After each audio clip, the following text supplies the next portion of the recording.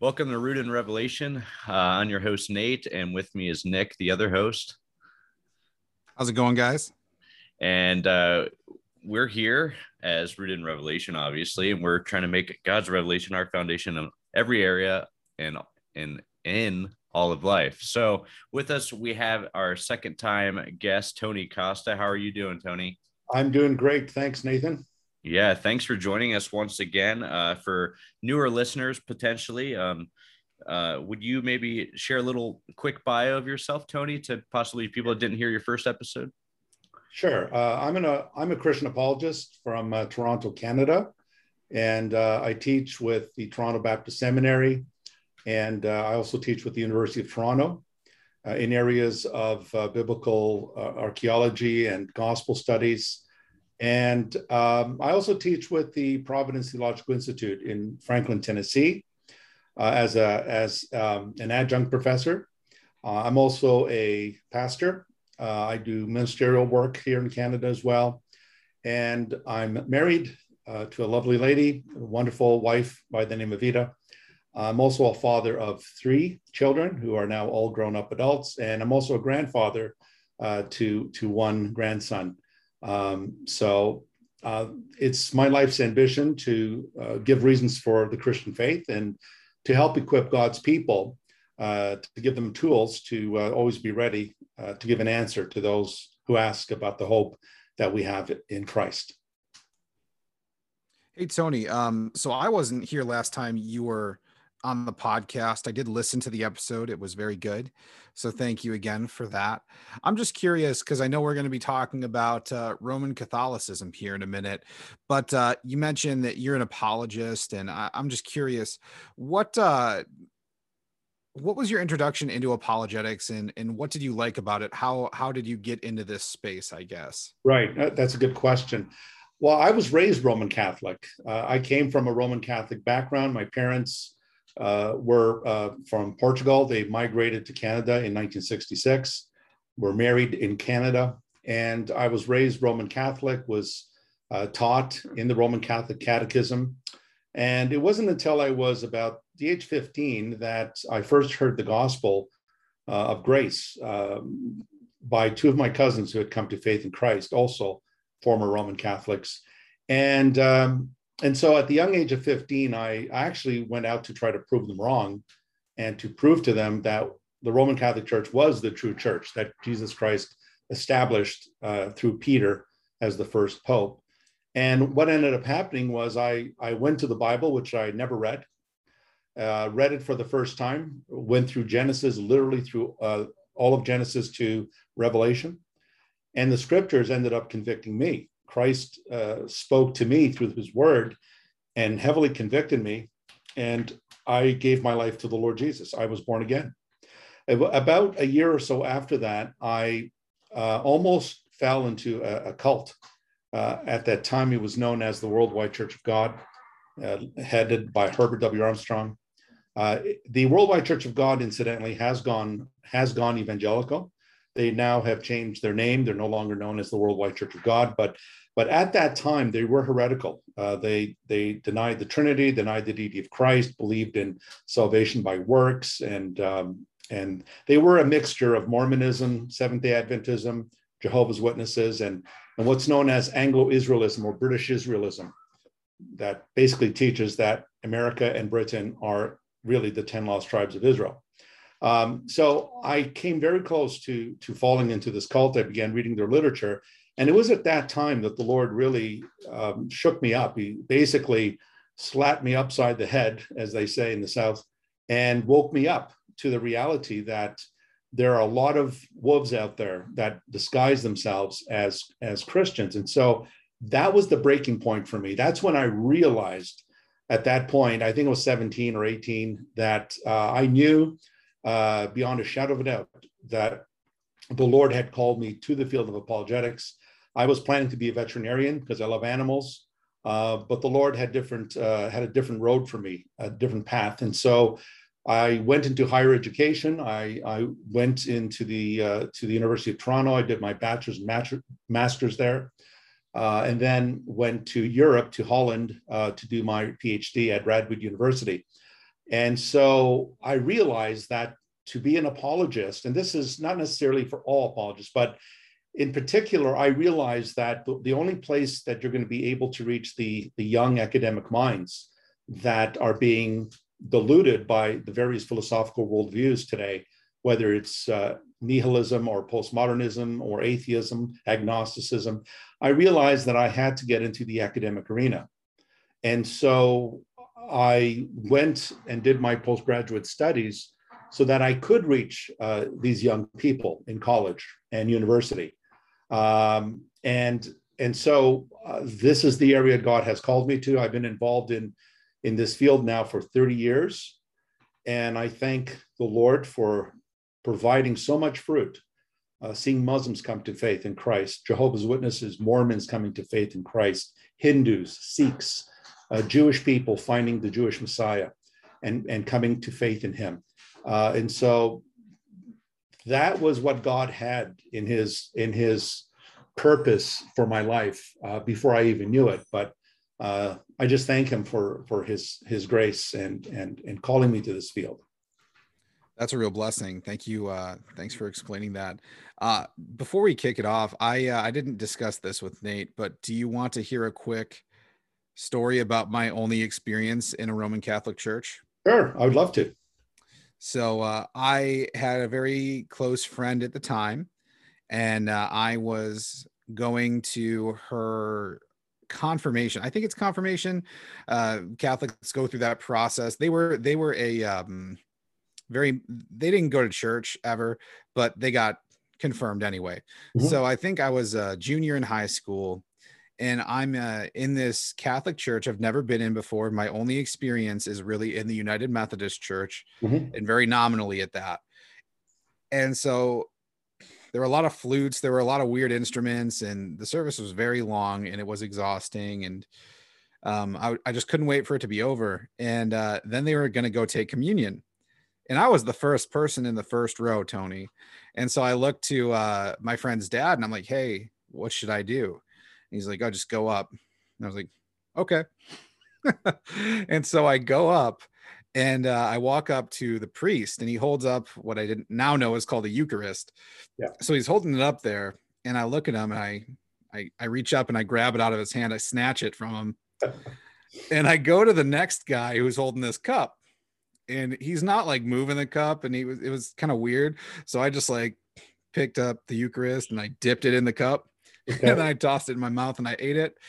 And then I went and sat down and I watched everybody else have them place it on their tongue and drink from the cup. And that's right. And everybody knew that I wasn't Catholic, Tony. Right. And officially speaking, non-Roman Catholics are not allowed to take communion.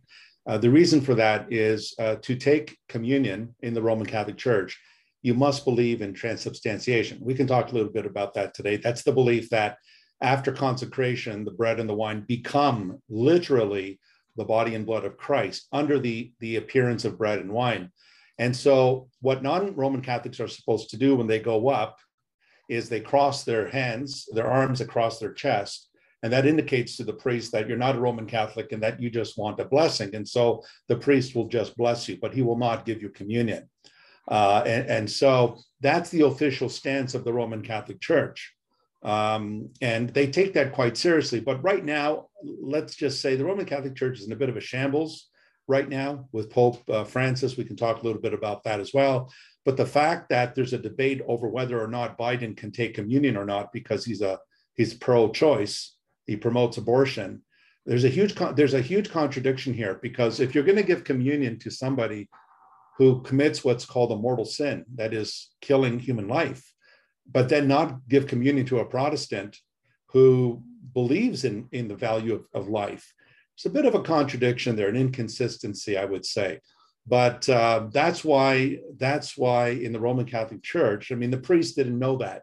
He didn't know that you weren't Roman Catholic, but he probably figured it when you grab the host or the Eucharist from his hand. Usually Roman Catholics could either take it directly, they'll take it the priest will place it on their tongue, or they'll do this, they'll cup their hands and the priest puts it in their hand and then they dip it in the wine. But even taking the wine is unusual, because most Roman Catholic masses, you only take the bread, and the wine is only reserved for weddings and special occasions. So we actually have, I just remembered this, Nate. We have a friend, Vincent the Fake Greg Bonson, and he had a inquiry, and I didn't really know how to respond. I don't know if Nate did, but he was saying that if they believe in transubstantiation and they believe that the Eucharist is the body of Christ, would it therefore also be all the body of Christ, like the bones of Christ? And then if you ate the Eucharist, wouldn't you then be breaking the bones of Christ, which would contradict prophecy, I believe? Well, when you think about it, the official Roman Catholic doctrine is that at transubstantiation, the Eucharist becomes the body, the blood, the soul, and the divinity of Christ. So that what you have is the God-man is present in the bread and the wine, really present. They'll call this the real presence. But you make a good point. One of the things my mother used to go crazy about was she used to always tell me, when you go to take communion, you don't chew on the host, like don't chew on the bread, because, the whole idea is just let it melt and swallow. You're not supposed to bite because, that's Jesus. But I said, but Mom, but Jesus said, take and eat. He didn't say take and, it's not like M&Ms, melts in your mouth and on your hands. And then I asked my mom, I said, but look, if I'm taking that bread and it enters my mouth and it goes into my stomach, well, where does Jesus go now? You see where this is going. In other words, if Jesus Christ is literally present in that host, and what does Jesus say? What enters the mouth goes to the stomach and then is expelled from the body. And my mom said, "Oh, don't even think that. That's blasphemy." But I said, "But that is a good question." And then let's say when someone vandalizes the Roman Catholic Church, and they steal the consecrated hosts that are in the Blessed Sacrament, in that box where they keep the extra pieces of the bread, have they abducted Jesus? Have they taken him hostage? And so the literalness of this whole thing, as you can see, raises up a lot of questions that most Roman Catholics would say, well, if someone robs this church and steals the consecrated hosts, the presence of Christ simply disappears from it. I mean, we really get into almost metaphysical type of thinking. And it just, to me, I think transubstantiation is really a result of, it's really, if you really want to get to the nitty gritty here, it's Aristotelian thinking, the whole idea of substance and accidents. And that is why it had to be formulated over the centuries and had to be declared a dogma, or at least declared a teaching of the church at the Council at the Fourth Lateran Council in 1215 AD. So as you can see, this isn't something that sprang up out of the New Testament. This is something that was debated through the centuries until the Roman Catholic Church officially declared this to be, this is the teaching of the church. That's really helpful. Thank you. All right. Man, I've learned more about Roman Catholicism in this short 10 minutes than I've ever known in the past. So, oh, well, thank you. Well, we are just getting started. So, yeah. Well, yeah, that was great. That's really helpful. Even this right away, get off with transubstantiation. I can never really say it that right, but yeah. So Tony, maybe you can kind of. So for a listener, I'm sure everyone has caricatures of Roman Catholics, or maybe they have accurate representations of that.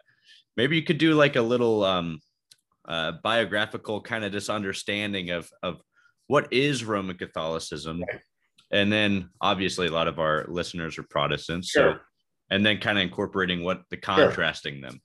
Well, one of the things I think we need to really recapture is we've given up that term Catholic, and that is terrible because it's such a beautiful word. It's such a powerful word. And the word Catholic means universal. It means global. It means that the church it's transcultural. It's not just made up of one particular group of people. And so you'll notice a lot of our Protestant friends will always say the Catholic Church, the Catholic Church. But the fact of the matter is the Church of Jesus Christ is Catholic. That's why the Nicene Creed says, I believe in one holy Catholic Apostolic Church. The church is one, she is holy, she's apostolic, but she's also Catholic. She is around the world. She's not just in one part of the world. So I always advise, when I teach on this subject, I always tell my students, always qualify it by saying Roman Catholic, because the Orthodox Church, the Eastern Orthodox Church, will say they're the Catholic Church. They will use that language as well. And so let's not give up this precious term, because this is a term that literally means, it's a Greek word that literally means whole, entire, global. So let's define it as the Roman Catholic Church, the Roman Catholic Church. Now, let's see about its history. So we know for a fact that the church was found, there was a church that was planted in the city of Rome.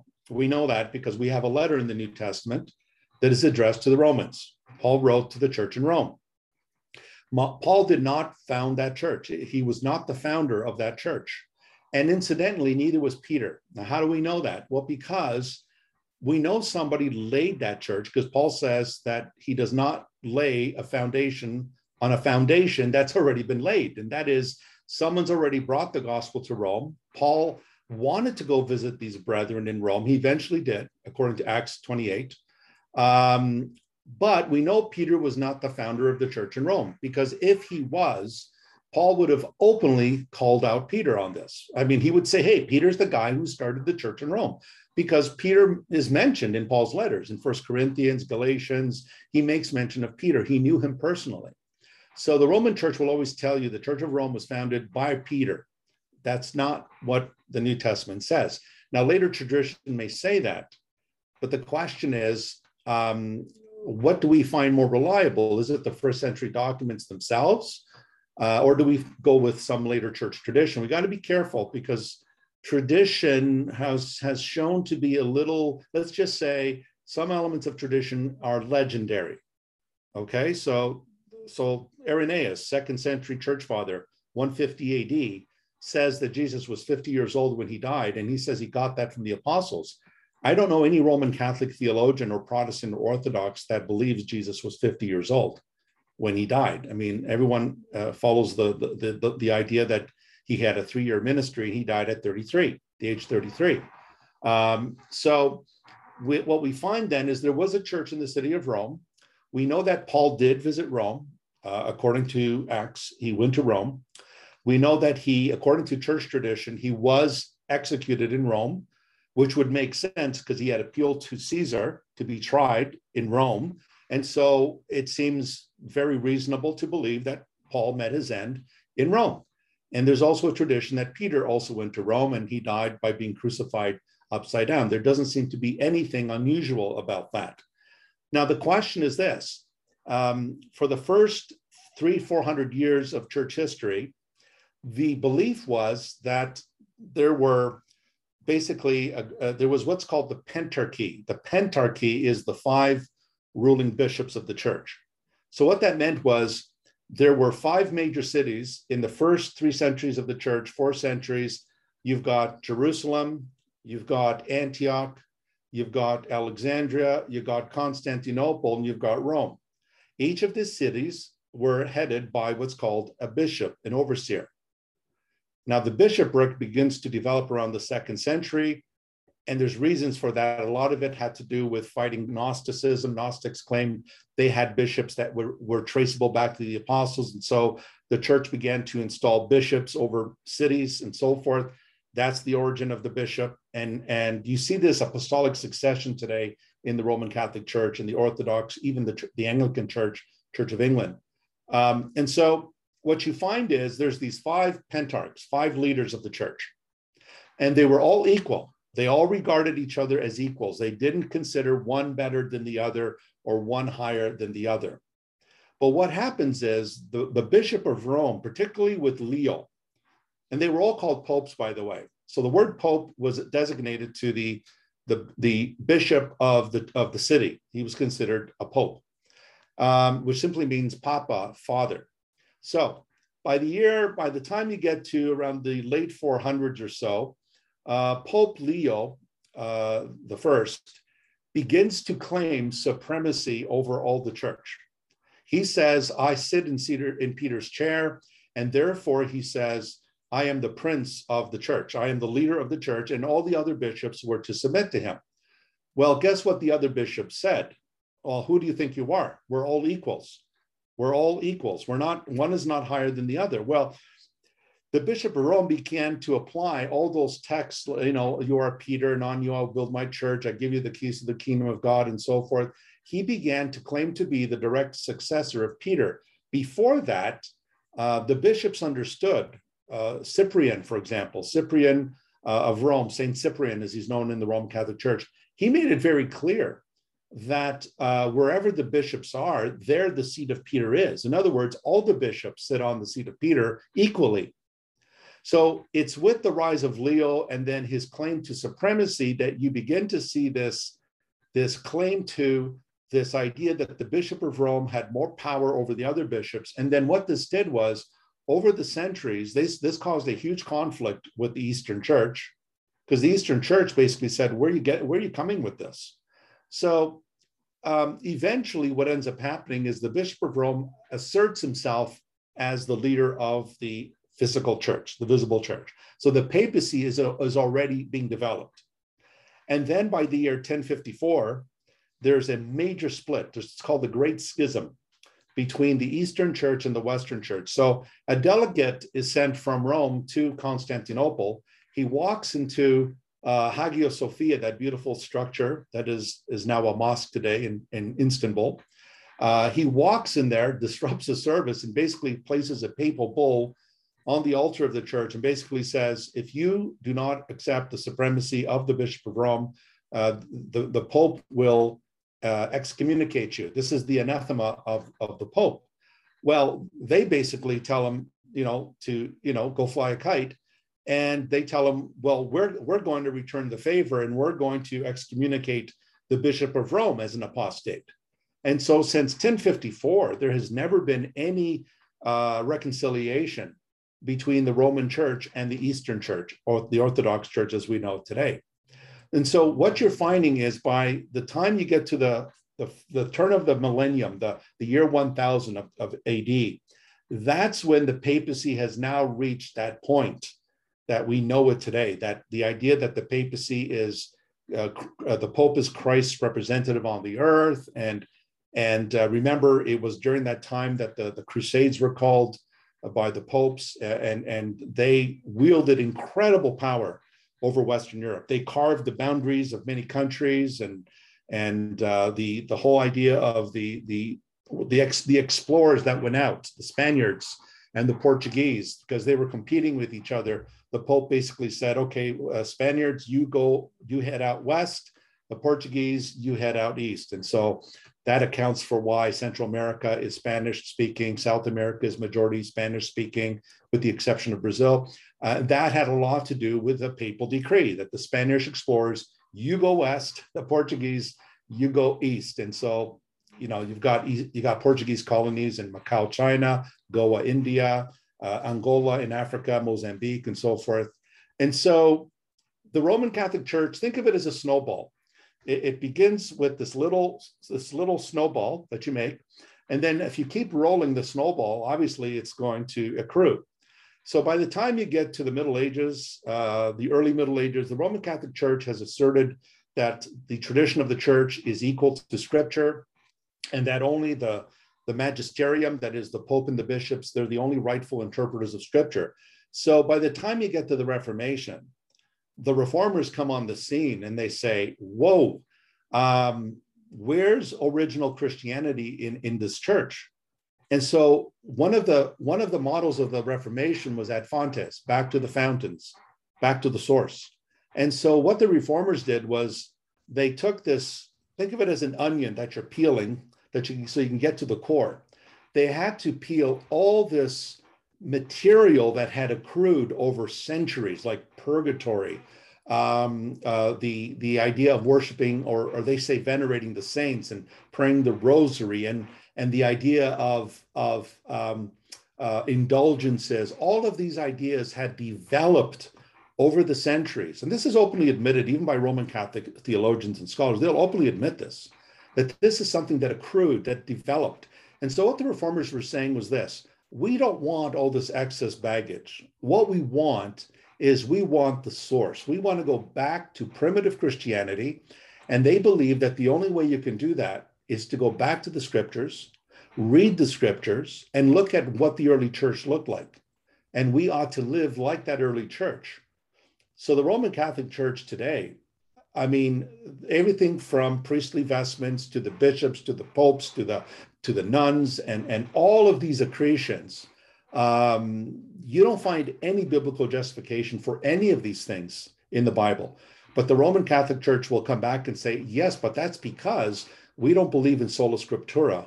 We don't believe in scripture alone. We believe that there's three planks: scripture, the tradition of the church, and the magisterium that interprets the church. So the average Roman Catholic cannot understand the Bible by themselves. They cannot interpret the Bible for themselves, because the Roman Church claims, it's openly available. If you look at the Catechism of the Catholic Church online, you can go to the Vatican website, you could read it for yourself. It clearly says that the right to interpret the scripture is not given to the laity, but belongs solely to Mother Church.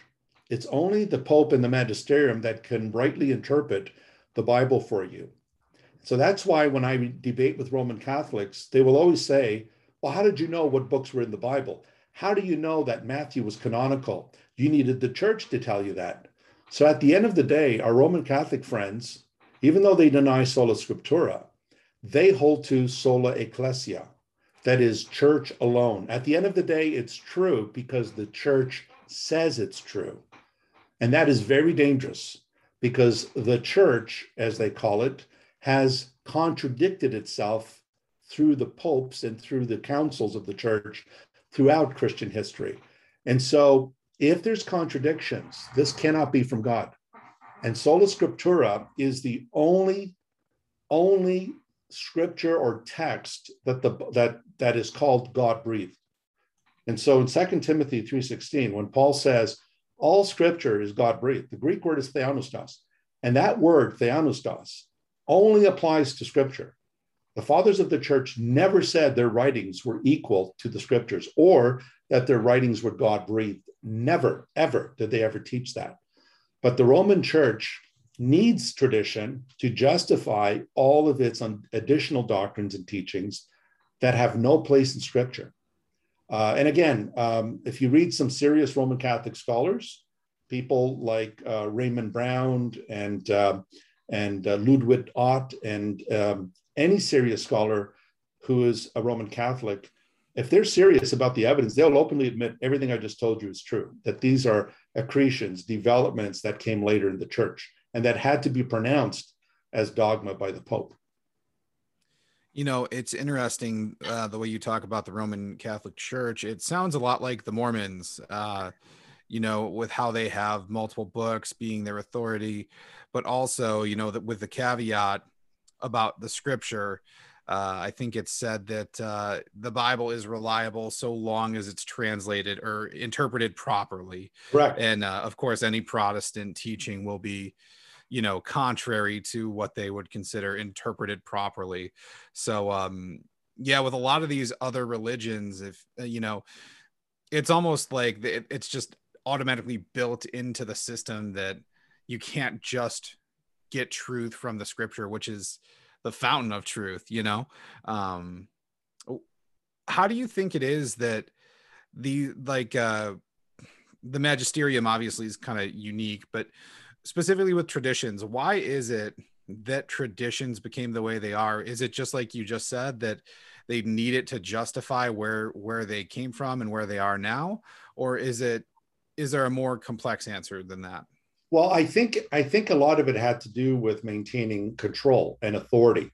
You see, when the reformers came along and said, you know, we don't really need priests because we are all priests unto God. You know, the priesthood of all believers. One of the things Luther taught on was the priesthood of all believers. 1 Peter 2:9, Revelation 1:4-5, that you are a royal priesthood, you're a chosen people, and so forth. And Christ has made his priests a kingdom of priests to his God and Father. If we are priests and we can approach the throne of grace at any time, then why do we need a priest that is ordained by Rome to give you sacraments, which are means of grace? They're channels of grace. So if you want grace, you need the sacraments. But you see, now you're dependent on the church to give you the sacraments. So if your child, you don't want your child to go to hell or limbo, you bring your child to the church to be baptized, to receive grace so that their original sin is wiped clean, it's expunged.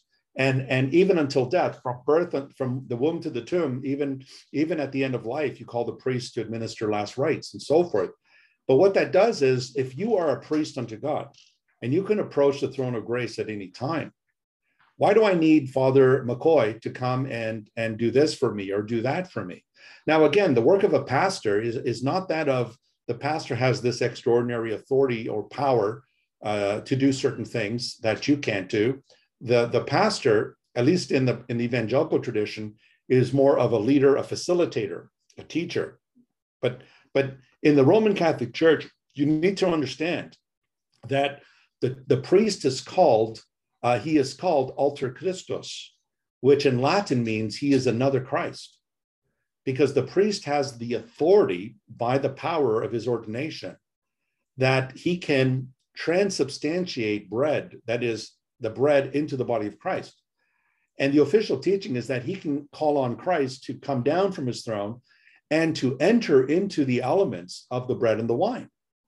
Now, here's the thing. Here's where this really gets interesting, is that authority is irrevocable, which means that if a priest ever is defrocked, that if he's ever removed from his position as a priest, his authority to transubstantiate bread and wine into the body and blood of Christ cannot be revoked.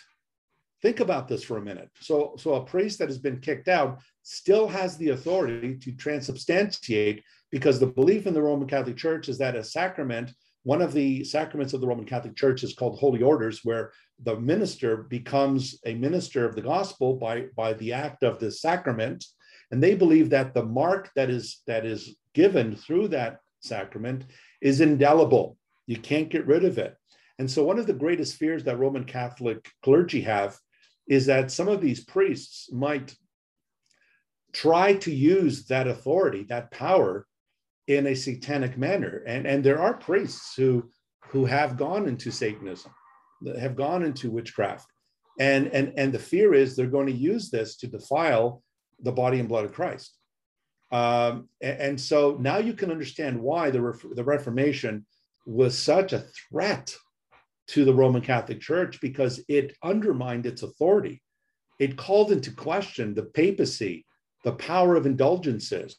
So if I have a Bible in my hand and I can read the Word of God, why do I need the Roman Catholic Church to tell me, well, you need this, and you need this mark of the cross on you, and you need that sacrament and that sacrament? So as you can see, I think the real reason here is it was the Roman Catholic fear of loss of authority and power.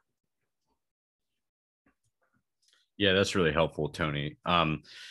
Yeah, I was reading some common objections that Catholics have to Protestants, just to try to get my head around some of this stuff. And I think one of the things that talking about the magisterium, I believe,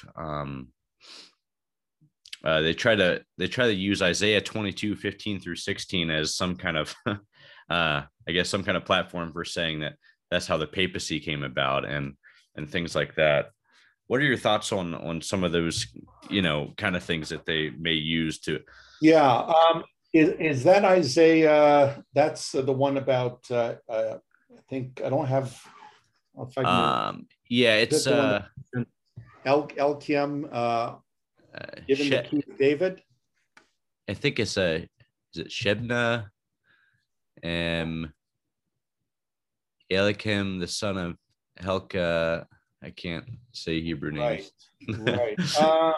Well, let me see if I have a Bible here that I could probably look at that. Let me see here.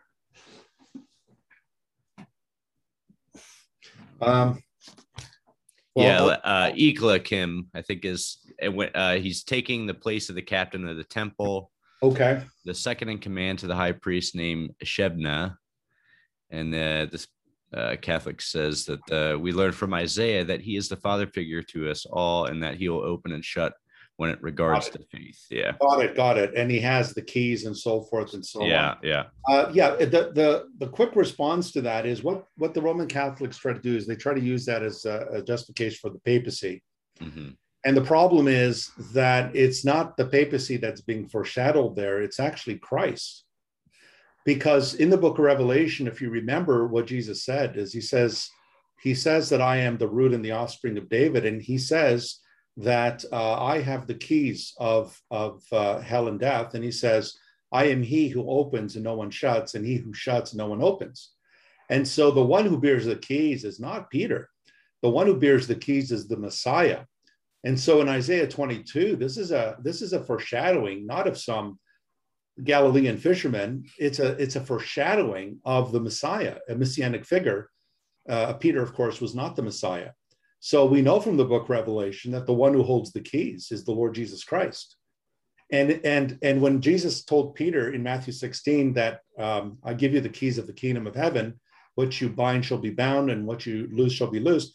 In Matthew 18, 20, he gives the same authority to all the apostles. He says to them, what you all, so it's I'm going to use a little bit of Southern accent here, but whatever you all bind will be bound, and whatever you all loose will be loosed. And so it's a second person plural there, and he's applying it to all the apostles. So this isn't a special case with Peter. The reason why Peter is the one who was first called blessed, and he gives him the keys, is because Peter was the first to confess Jesus as the Messiah, the Son of God. He was the first one to make the confession. And immediately after that, Jesus begins to focus on his passion, his death and resurrection. But the rest of the apostles received the same power. They also had the power to loose and to bind. And so Isaiah 22 they're robbing, actually, the Roman church actually robs the Lord Jesus of his majesty and of his messianic status by taking that wonderful passage that is a foreshadowing of the Messiah on his throne, and they're giving it to Peter, which is this is eisegesis here. That's not exegesis. That's eisegesis. So if you follow the New Testament through, the only one who has the power to open and close is the Lord Jesus Christ. Yeah, absolutely. I'm right there with you, Tony. Because reading a couple of the objections they make to Protestantism in particular, I often wonder how Roman Catholics do biblical theology, and if they even do it, for one. And then just is their hermeneutics, I guess you could say, their way they go about their interpretation, all kind of based upon, like you mentioned, sola ecclesia, like the church is the interpreter. So they don't really. Okay. Yeah, I was just curious how they did hermeneutics. It's all based on what the church says. Gotcha. And so you just saw an example there in Isaiah 22. The reason why they think it refers to Peter is because the church says so. Never mind context, or never mind the messianic shadows, messianic types, the prototypes and so forth. Never mind all of that. We're going to get that passage by George. We're going to get that passage to talk about Peter. It's going to refer to Peter. And they do this as well with the church fathers. They all make the church fathers into Roman Catholics. And the problem with that is that some of the church fathers disagreed with each other. And some of them were Eastern or Greek-speaking fathers. Majority of them, the oldest ones, were Greek-speaking fathers. Later, it's not until you get to Tertullian, 200 AD, you get to the Latin fathers. And then, of course, Augustine and Ambrose and Jerome and so forth, they're Latin speakers. But the fact of the matter is, James White has always said, and I agree with him, that let's let the church fathers be the church fathers. Don't make them Reformed Baptists. Don't make them Presbyterians. Don't make them Orthodox, Roman Catholic. Let them be who they are. They confessed faith in Christ. They trusted in Christ. Some of them were pretty weird in the sense of they had some weird ideas, like Jesus being 50 years old. Clement of Rome thinking that the story of the phoenix was true. He actually thought that the phoenix was a true bird that died in the flames, and then it was reborn as a new bird. And he said that's a symbol of the resurrection. Well, that's nice and all, but Clement didn't realize that the story of the phoenix was a myth. It was just a pure myth. And so we have examples of this. You've got the Epistle of Barnabas, where he talks about that he talks about the weasel gives birth through its mouth, which is a very strange idea. And then you've got others like Irenaeus saying Jesus was 50 years old when he died. So the church fathers were fallible. They were not infallible. They made mistakes, and you're to expect that because they were not inspired as the biblical writers were. And they spoke very highly of the scriptures. The fathers of the church saw the scriptures as the final supreme court in all matters. And so when I teach on biblical reliability, we go through the church fathers. We go through people like Clement and Ignatius and Irenaeus and Basil the Great, and we look at what these men have said, and they all point to the scriptures. Athanasius said, only in these scriptures do we have the only fount of life. Well, that sounds a lot like sola scriptura. Only in these do we have the fountain of life. And Augustine was willing to say that if we find a textual variant in the Bible, it's not the scriptures that are in error. It's either the translator did not understand the text, or the scribe confused one letter with another letter. But Augustine is very careful to say it's the scriptures that are ultimately infallible and inerrant, and they are the final arbiter in anything we decide. So our Roman Catholic friends, in order to back up this sacred tradition, they have to end up practicing really grammatical gymnastics. They really have to play with the text and tweak it and turn it so that they read into it a Roman Catholic interpretation. Yeah, that's really helpful. Yeah, and I see that a lot. I mean, it almost seems most of the objections I hear to Protestant theology and coming from the Reformation, specifically the five solas, things like of that nature, it's always people parrot kind of the same. The only time it uses in the Bible faith alone is when it's saying it's not by faith alone, and Right. They always have, or they justify their tradition with Second Thessalonians 2:15, and they try to use that, and it's just so clear when you go to the context of these verses that it's so off. Yeah, and that's why I said it's eisegesis. Yeah, because they're not reading out the text. When James says not by faith alone, they're ignoring the context. That what James is getting at is that faith produces good works. Faith by itself, if it doesn't produce good works, is dead, and therefore it's not genuine faith. That's what James means. And of course, James was at the council in Acts 15, where Peter said, we believe that it is by the grace of the Lord Jesus Christ that we shall be saved, and that it's not by the works of the law. And so James was in total agreement with Paul, with Peter there rather. And also when they look at these other passages in scripture, like you said, in Thessalonians, Paul says, hold to the traditions that I gave to you. Well, notice it in the past tense. He doesn't say hold to the traditions which will continue in the church until Christ returns. He doesn't say that. He says it as something that has been delivered. It's past tense. And then later he says, hold to the traditions, whether in word or writing, which means that what he taught them is what he wrote to them. In other words, what Paul preached to them was the gospel. And of course, he taught that orally to them. When he planted the church, he was orally preaching the gospel to them. And then later he wrote to them. And so what he wrote and what he said agreed. So he wasn't saying, look, there's two planks of authority here.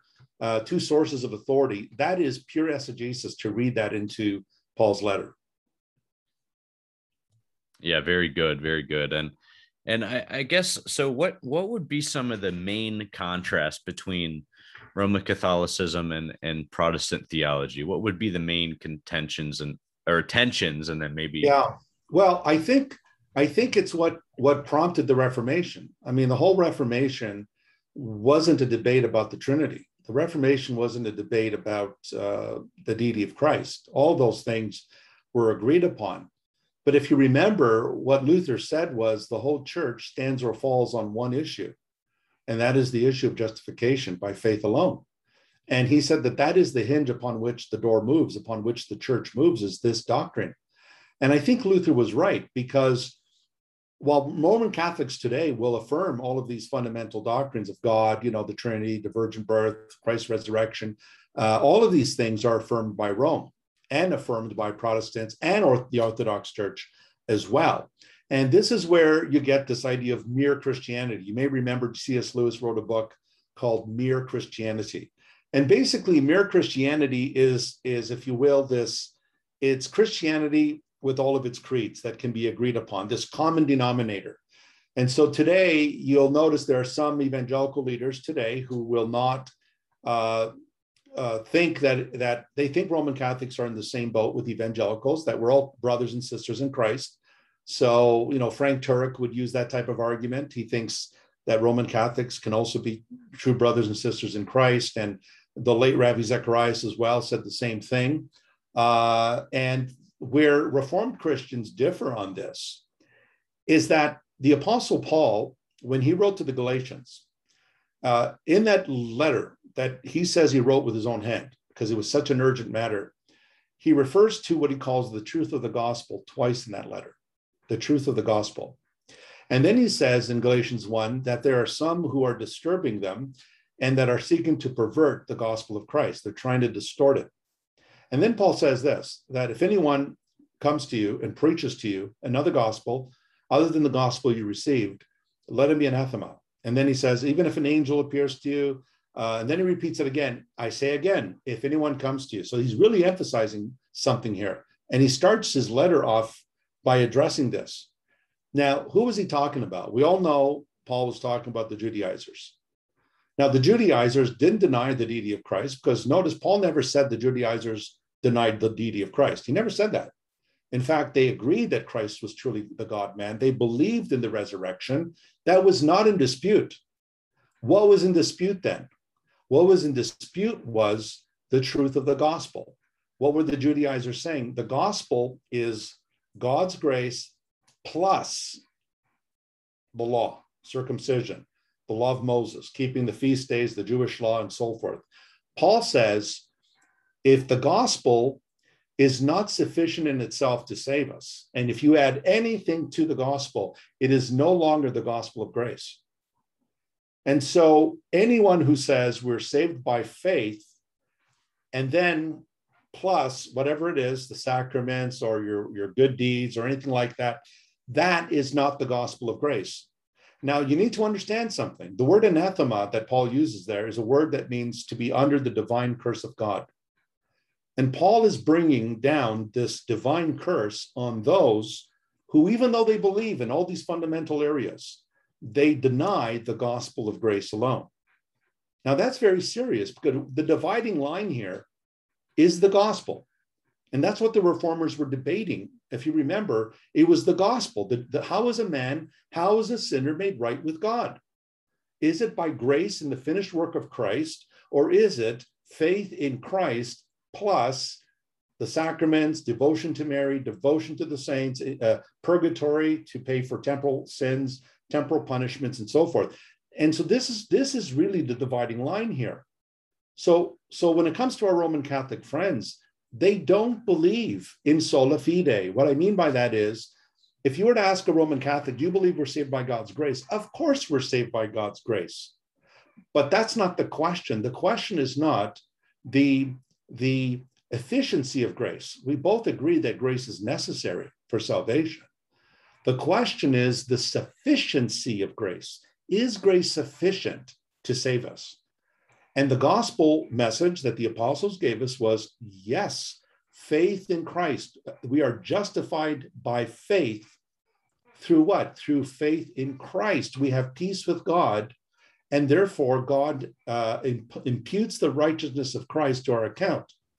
Rome doesn't believe you're saved by faith alone. They will tell you that. It's not just faith alone that saves. You need to do good works to maintain that faith. So my beef with the Roman Church and the Orthodox Church is they deny not just sola scriptura, they deny sola gratia, grace alone, and sola fide.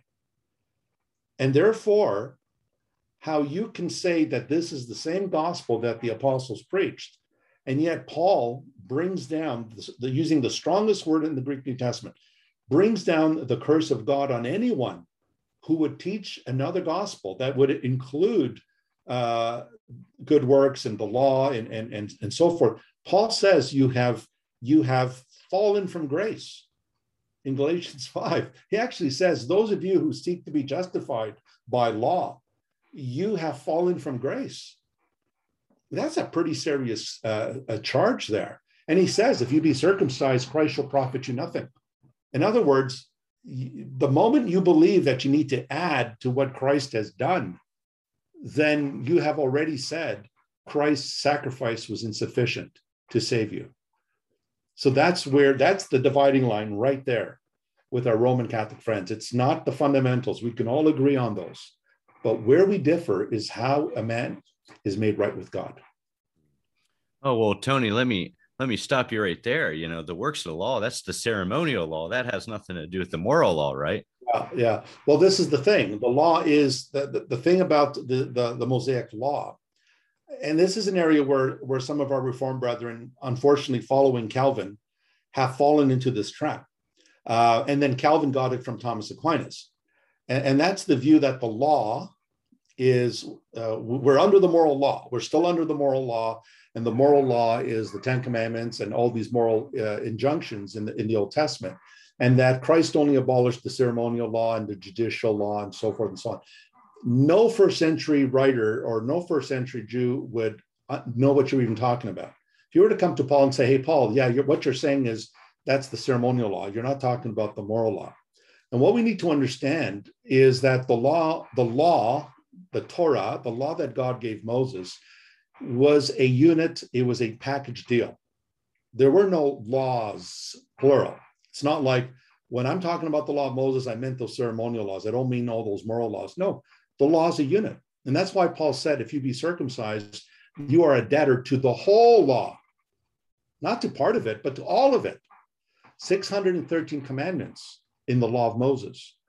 And so the New Testament is very clear that in the New Testament, you have something called the law of Christ. Galatians 6:2 and in Galatians 6:2, the law of the Spirit of life is also called the law of Christ. The law of Christ is what Christ has given to us in the New Covenant, which includes many of the moral commandments in the Old Testament and prohibitions. So, for example, 9 of the 10 commandments are reaffirmed in the New Covenant. The Sabbath commandment is not. And that's the reason for that is the Sabbath commandment was connected to the Mosaic covenant. That has ended with Christ. And so when our Roman Catholic friends say, but that's the ceremonial law, but that's not the way Paul looked at it. Paul is saying, if you add anything to what Christ has done, whether it's, hey, you know what? I don't steal, I don't blaspheme, I don't worship other gods and so forth. Well, we know that none of us can keep the law. I mean, it's very clear. The scripture says that the law was given to reveal sin and to shut everybody's mouth so that we would be at the end of our rope and say, okay, I'm lost. I need someone. I need a perfect redeemer, somebody who can take my place. And so when our Roman Catholic friends play that game, it's very clear that what they're doing is they're mincing the idea of God's law into parts where the scriptures never give sanction for that. So that idea comes from Aquinas. 300 years later, Calvin borrowed that idea from Aquinas. And so today you will notice in many of our Reformed circles, a lot of Reformed folks will say things like, well, you know, the moral law still stands, but the ceremonial laws have been abolished. Well, no, the law was, again, it's a package deal. You can't just pick and choose, eeny, meeny, miny, mo, I'll take this one, I won't take that one. And all of it was fulfilled in Christ. Every single bit of it, all of it, even the moral commands were fulfilled because Christ had to keep the law perfectly. He had to keep it for us so that God could take his righteousness and impute it to us, not just his perfect death, but his perfect life. And so the atonement wasn't just Christ died on the cross.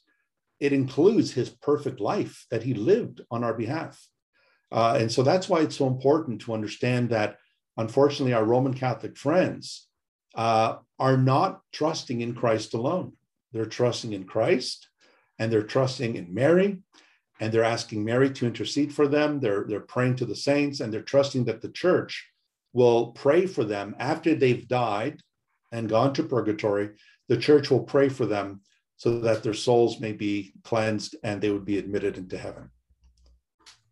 Very helpful. Thank you, Tony. Yeah. So I guess I was thinking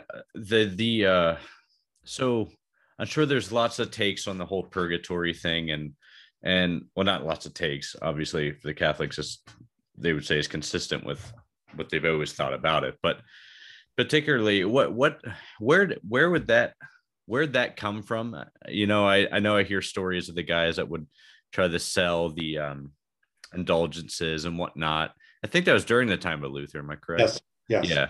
Maybe you could talk a little bit about, you know, the doctrine of the purgatory a little bit. Yeah.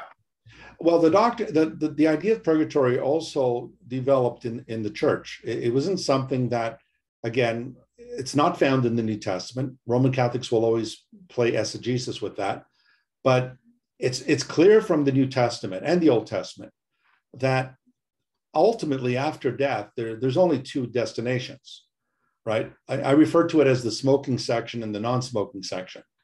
You know, Jesus talked about the sheep going into eternal life and the goats going into eternal damnation. There is no third place. There's no alternative. There's no middle place between heaven and hell.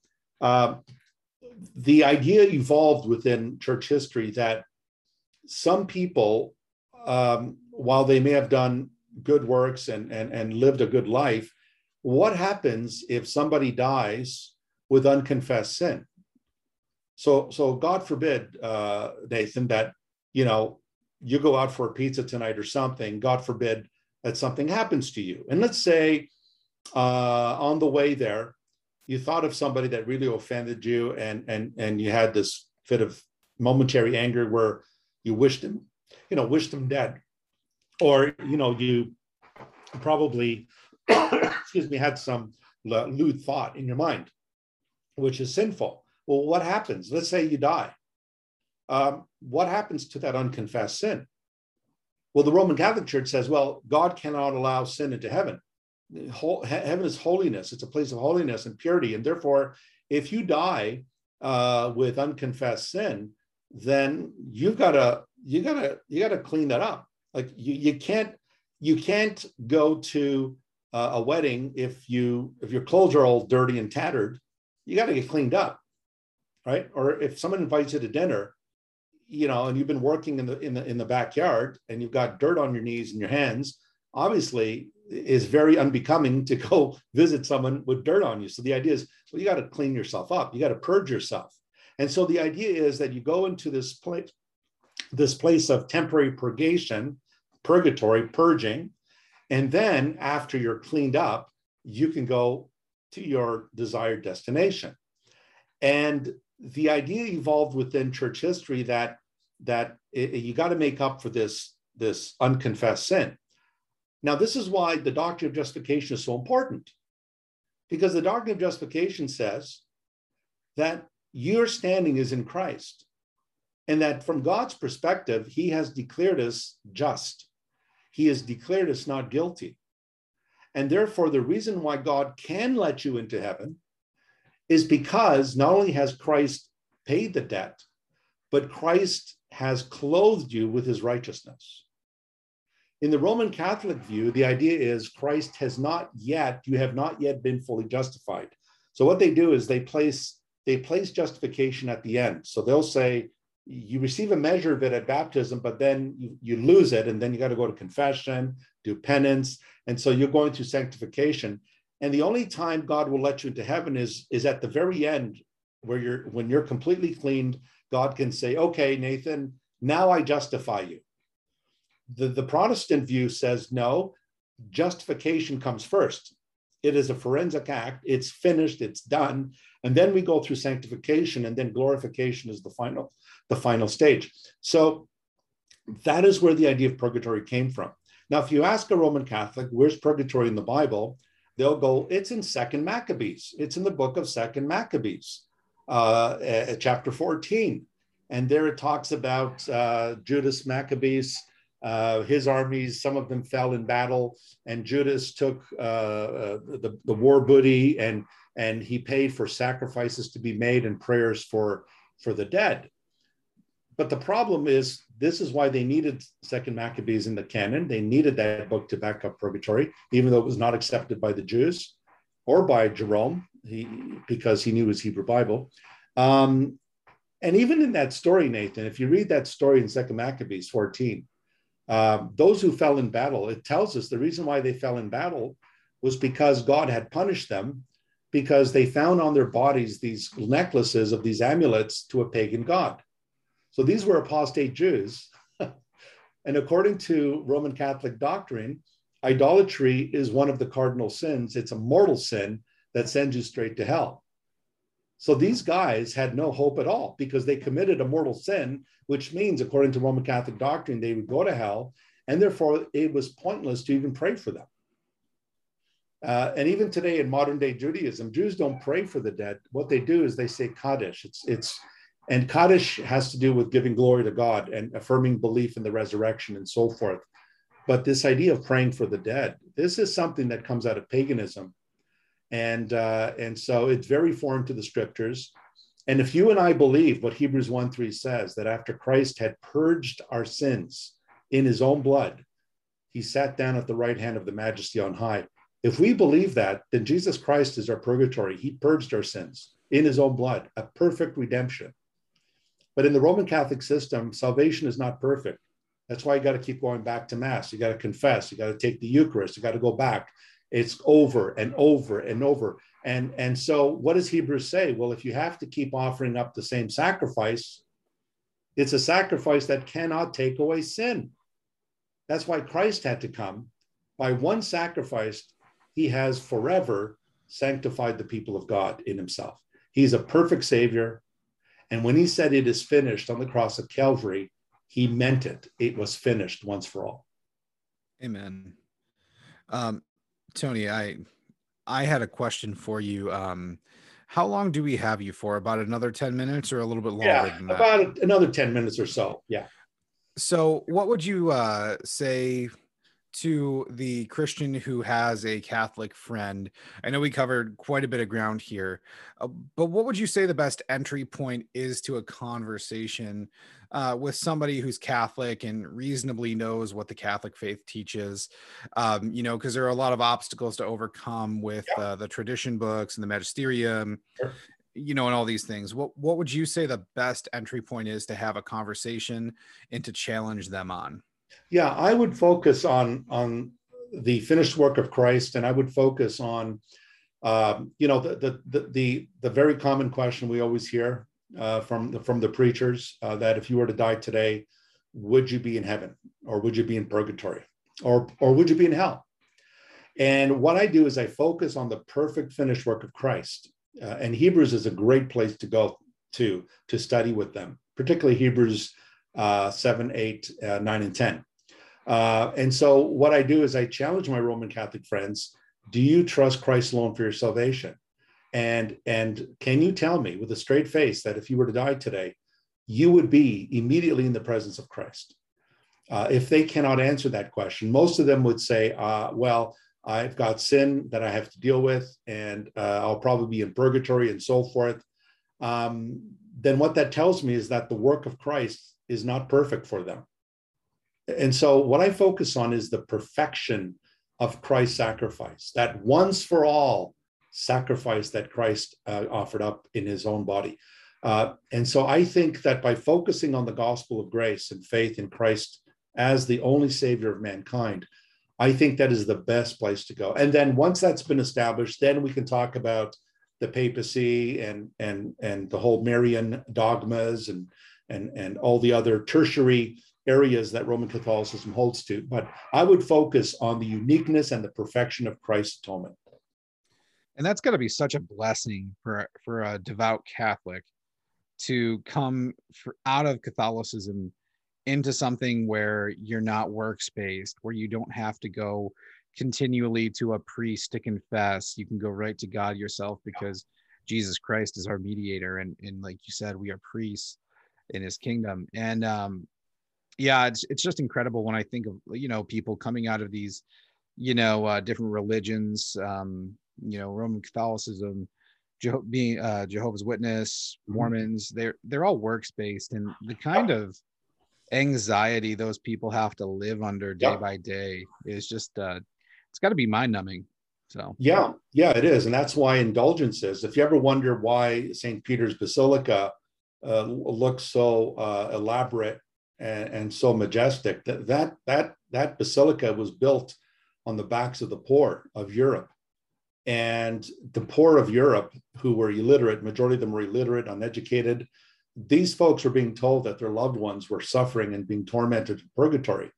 And if they would give a donation, the Pope would grant them an indulgence where it would lessen the time of their loved ones in purgatory. It's like a judge saying to a criminal, well, due to your good behavior, we're going to cut off some of your prison time. And how would they do that? Well, they would do that by buying indulgences. And there was a saying that Johannes Tetzel, as he was going through Germany, Johannes Tetzel said, the moment that the coin in the coffer rings, a soul springs out of purgatory. And so a lot of these poor folks were just paying all this money. And again, the whole idea that you can buy the grace of God. Remember what Peter told Simon Magus about giving money to so you can have the Holy Spirit. And Peter basically says, you and your money can perish with you. And so when my wife and I visited Rome and we went to the Vatican, and I saw there the Basilica of St. Peter's, and we actually, I don't know how we did it, but we got into the Vatican. We ended up in the crypts, which was pretty spooky under the Vatican. But when I looked at that and I thought, when you go inside in the main altar there, the bronze altar, and over the rotunda there, you've got written in gold lettering, you've got that statement from Matthew 16 that you are Peter, and on this rock I'll build my church. And I just look at that and I think, wow, the poor, the poor were fleeced so they can take money to build this. And it's very sad when you really think about it. And the Reformation came and said, post tenebris lux, after darkness light. And when the light of God's word came, when people like Wycliffe and Tyndale and Hus in Czechoslovakia and others came and took the Bible and said the people have the right to read the word of God in their own language. Luther did that with Germany too. He took Erasmus's Greek New Testament, he translated it into German. And amazing, whenever God's word is dispelled throughout the people, there's this influx of light. And when you really think about it, folks, when you really think about it, the founding of the United States would not have been possible without the Reformation. Because when the Puritans came to the United States, these Puritans were Protestants. And these Puritans based everything they believed on the Reformation doctrines. And what made America great was the Puritan influence in the country that influenced people like Benjamin Franklin and John Adams and others. And it was from the Puritans they got this idea that all men are created equal and that they're given inalienable rights by their creator, by God himself. And so the whole American Revolution, the whole making of America, was part and parcel related to the Reformation. If there was no Reformation, I doubt, if there was no Reformation, there would be no Puritans to be persecuted in England, and there would be no conformists, no John Bunyan, and you know what I'm saying? So the whole Mayflower, the whole travel of the pilgrims across the Atlantic to the American shores was because of their Reformation convictions. Well, Tony, sorry. Go ahead, I'm done. I was just going to say, I agree with you. To make America great again, we need more Puritans. We need a resurgence of Puritan theology and personal piety. And yeah, I mean, I've never heard it put that way, but we need Christians to be Christians. Amen. Exactly. But, yeah. Thank you for entertaining my questions. I'll hand you over to Nate for the last 2 minutes here. So. Sure. Oh, thank you so much. Yeah, no, it's kidding. Yeah. So Tony, in closing, I know one particular thing that comes up in a lot of these conversations is what do we make of people in the Roman Catholic Church, maybe particularly people that may be ignorant of what they got themselves into, or maybe are just possibly believe in the gospel of grace, but they just don't quite understand that. And if that makes sense, like, Yeah. do we consider these people brothers and sisters, or are they, not? I know it's a difficult question to navigate. You got to be careful, but okay. Yeah. It's a legitimate question. I have no doubt there are people in the Roman Catholic Church and in the Orthodox Church that are trusting Christ alone. But my experience shows me that you cannot stay in that state. The status quo cannot remain, because eventually, when I became a believer, because I was a young believer, I was still going to the Roman Catholic Church. And I realized I couldn't stay there, because what they were saying and confessing in their liturgy was conflicting with Scripture and my conscience. And so remember what Luther said: unless I'm convinced by Scripture and by conscience, those are the two main things, right? To go against your conscience, he says, is not safe nor right. And so what I find is that people who find Christ in the Roman Catholic Church, and all the reformers, remember, all the reformers, Luther was saved while he was still a Roman Catholic priest. And so was Calvin. He was still in the Roman Catholic Church. Knox was still in the Roman Catholic Church. Huss was still in the Roman Catholic Church. Wycliffe was still in the Roman Catholic Church. Each one of these were saved in the Roman Catholic Church, not because of the Roman Catholic Church, but by the gospel. And so what Luther wanted at first, Luther wasn't thinking of, I'm going to start a denomination called the Lutheran Church. That was the most distant thing from his mind. He wasn't looking to split with the church. He was looking to reform the church.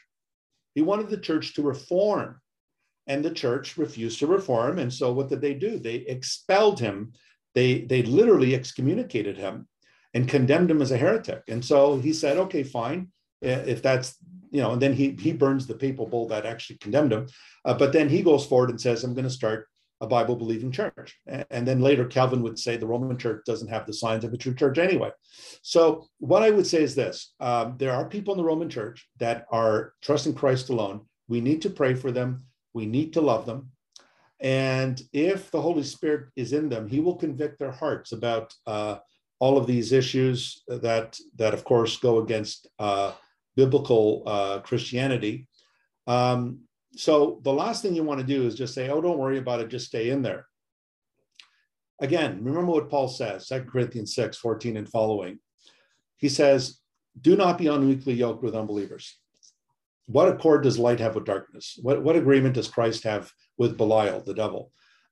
You cannot have agreement between the temple of God and the temple of idols. There has to be a separation. Come out from among them, says the Lord, be separate.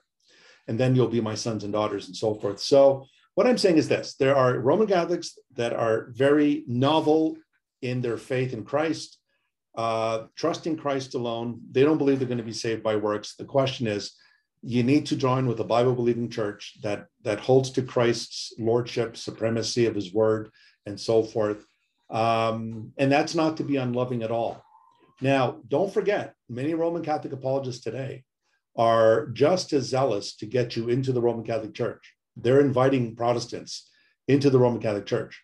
And you'll always hear about these famous people, like that, like I think it was Frank Beckwith, and you'll hear about a whole bunch of grads from Southern Evangelical Seminary, Norman Geisler Seminary, that had crossed or swam the Tiber.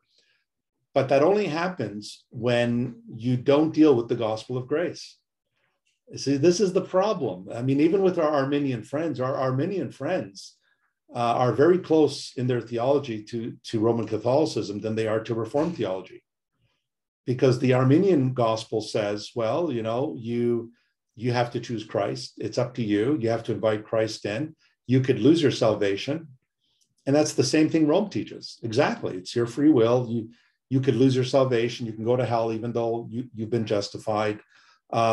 And that is why when Jacobus Arminius started teaching this, the reformers in Holland at the Synod of Dort said, you're just teaching, this is simply Roman Catholicism without the Pope. It's the same idea you're propounding. And so this is why there's a reason why we're called Reformed, and that is because we're not just going back to the Reformation, we're holding on to those doctrines of grace.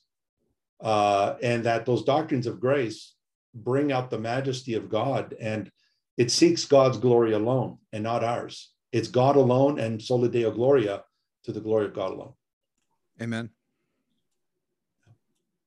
Amen. That's a great place to stop, Tony. I know you have, I believe you. Who do you have?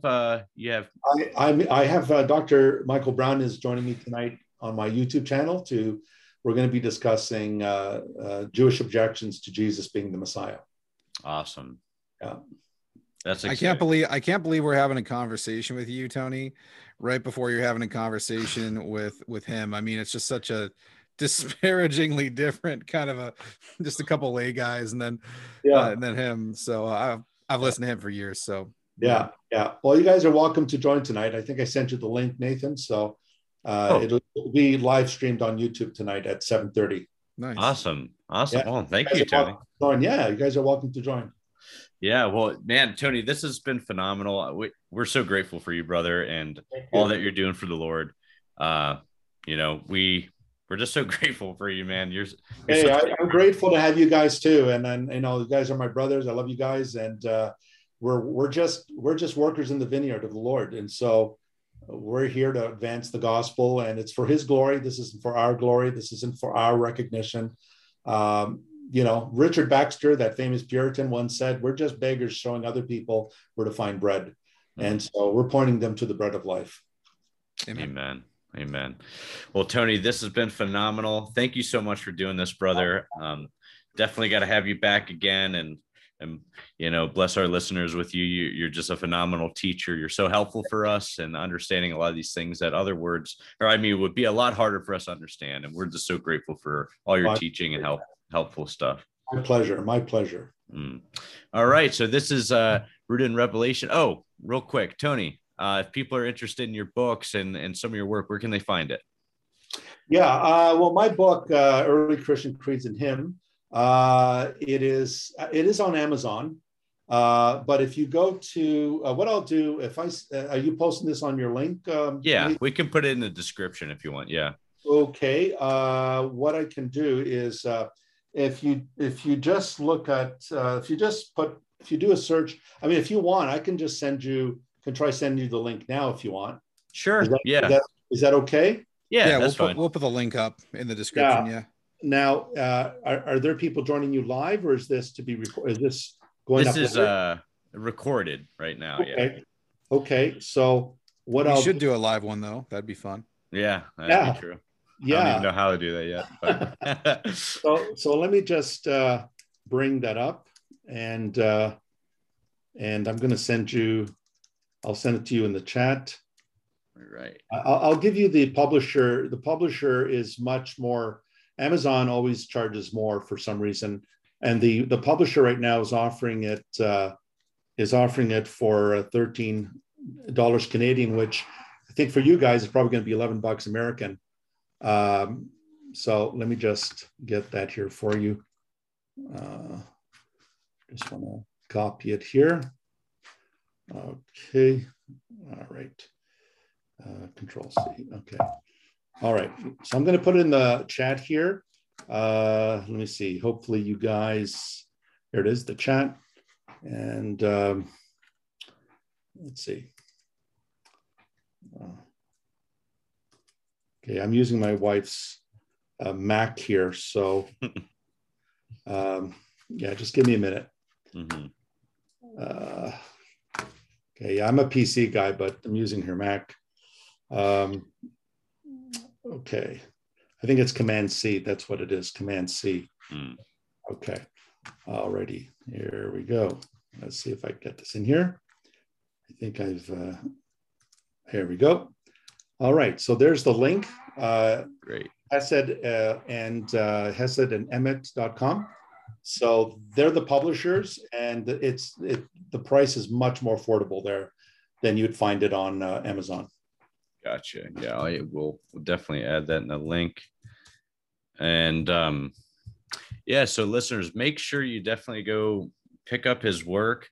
And we have an earlier episode with Tony Costa as well on early Christian creeds and hymns. Go listen to that as well. And Tony, where can people find you and kind of see where you're at and what you're doing? Yeah. Well, what they can do is they can find me on YouTube, and I'm going to send that to you as well, if you don't mind. Yeah, I should have done that before. I think I know. I'm subscribed to it, so I can always get a link. Okay. And I'll put it in the description as well. So okay, that's great.